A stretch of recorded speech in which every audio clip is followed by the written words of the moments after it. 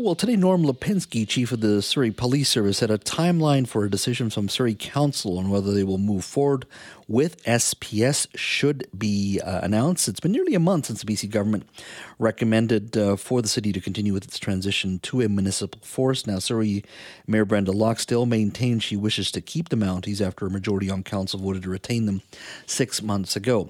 Norm Lipinski spoke to our Jill Bennett earlier today. Take a listen to that interview.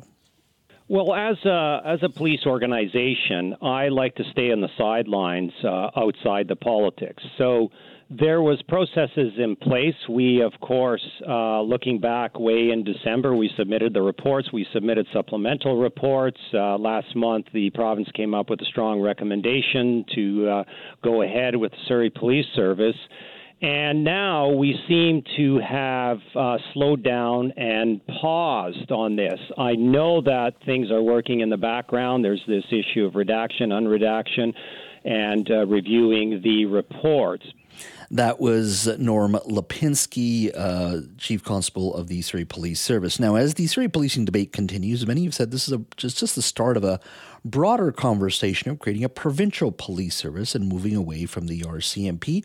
Joining me now is Mario Canseco, president of Research Co. Polling Company. He and his company have been doing some polls in regards to public safety, but some of the broader questions around policing and a provincial police force is part of that conversation as well. Mario, thank you for joining us. My pleasure, Jess. Great to chat with you again. Yes, good to chat with you as well. So are people now, British Columbians, do they appear more open to the idea of a provincial police force? There is a significant increase. When we asked this question back in July 2022, we had just had the report that recommended considering the idea of a BC-wide police force. We only had 39% of British Columbians who supported this notion. This month it's up to 51%, so that's up 12 points in less than a year. Essentially what we had was a lot of people who were undecided on this idea, suddenly believing that this is the right course of action. And it coincides as well with more people who are saying that they're concerned about crime in their communities. So it's definitely something that is changing. And the more time goes by, the more people seem to believe that we should be like Ontario or Quebec. And is this more the public safety issue that's driving this, or is this partially or more so the entire Surrey policing debate? Oh, that definitely plays a role. You know, we've had a lot of discussions about what is going to be happening in Surrey. And, you know, part of what we see as well is people who have been exposed to stories, particularly in the Lower Mainland, but it's something that is happening everywhere across BC, who are not feeling that crime is under control. And this month we had 59% of British Columbians who say that crime is rising in their community. This is up 8 points from the last time we asked. But when we asked the question about did you have to report a crime to the police, the numbers have been stable since 2018. So it's the impression that is changing the minds of people. It's not their own experience. And this is going to be very important for the BC government to deal with, because there's an opportunity for the opposition to talk about crime, because there's certainly a sense that more people feel unsafe than they did just 4 years ago. And somewhere along the way in that thinking, they feel a more localized police force, or at least a provincial police force, is much more attuned to or accountable to local residents and needs compared to a paramilitary force with a head office in Ottawa. Well, that is definitely part of the situation that we're facing.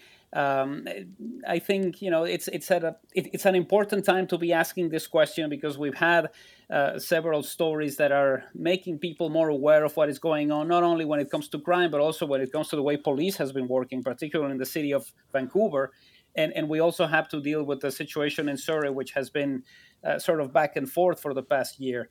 I think that is definitely playing a role in the way people are looking at this, because the factors that we're blaming for crime haven't really changed that much. Most people looking into mental health issues or gangs and the illegal drug trade, the big change is in how many British Columbians believe that the inadequate court system plays a role in the way the situation has unfolded. It's up to 39%, so 7 points off from 2021.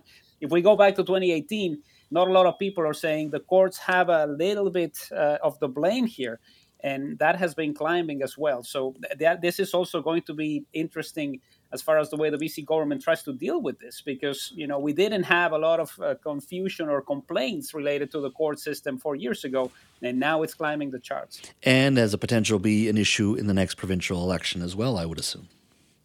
Well, definitely. I mean, it's crime is an interesting situation when you're talking about BC politics. For the first time in a long time, it has climbed to number 3 on the list of issues facing the province. Housing is number 1, healthcare is number 2, but now you have crime as number 3, ahead of the economy and jobs, ahead of the environment. So when something goes from 5% to 14% as the key issue facing the province, you know that the opposition is going to talk about it. Yeah, absolutely. Mario, thank you. My pleasure, Jazz. Anytime.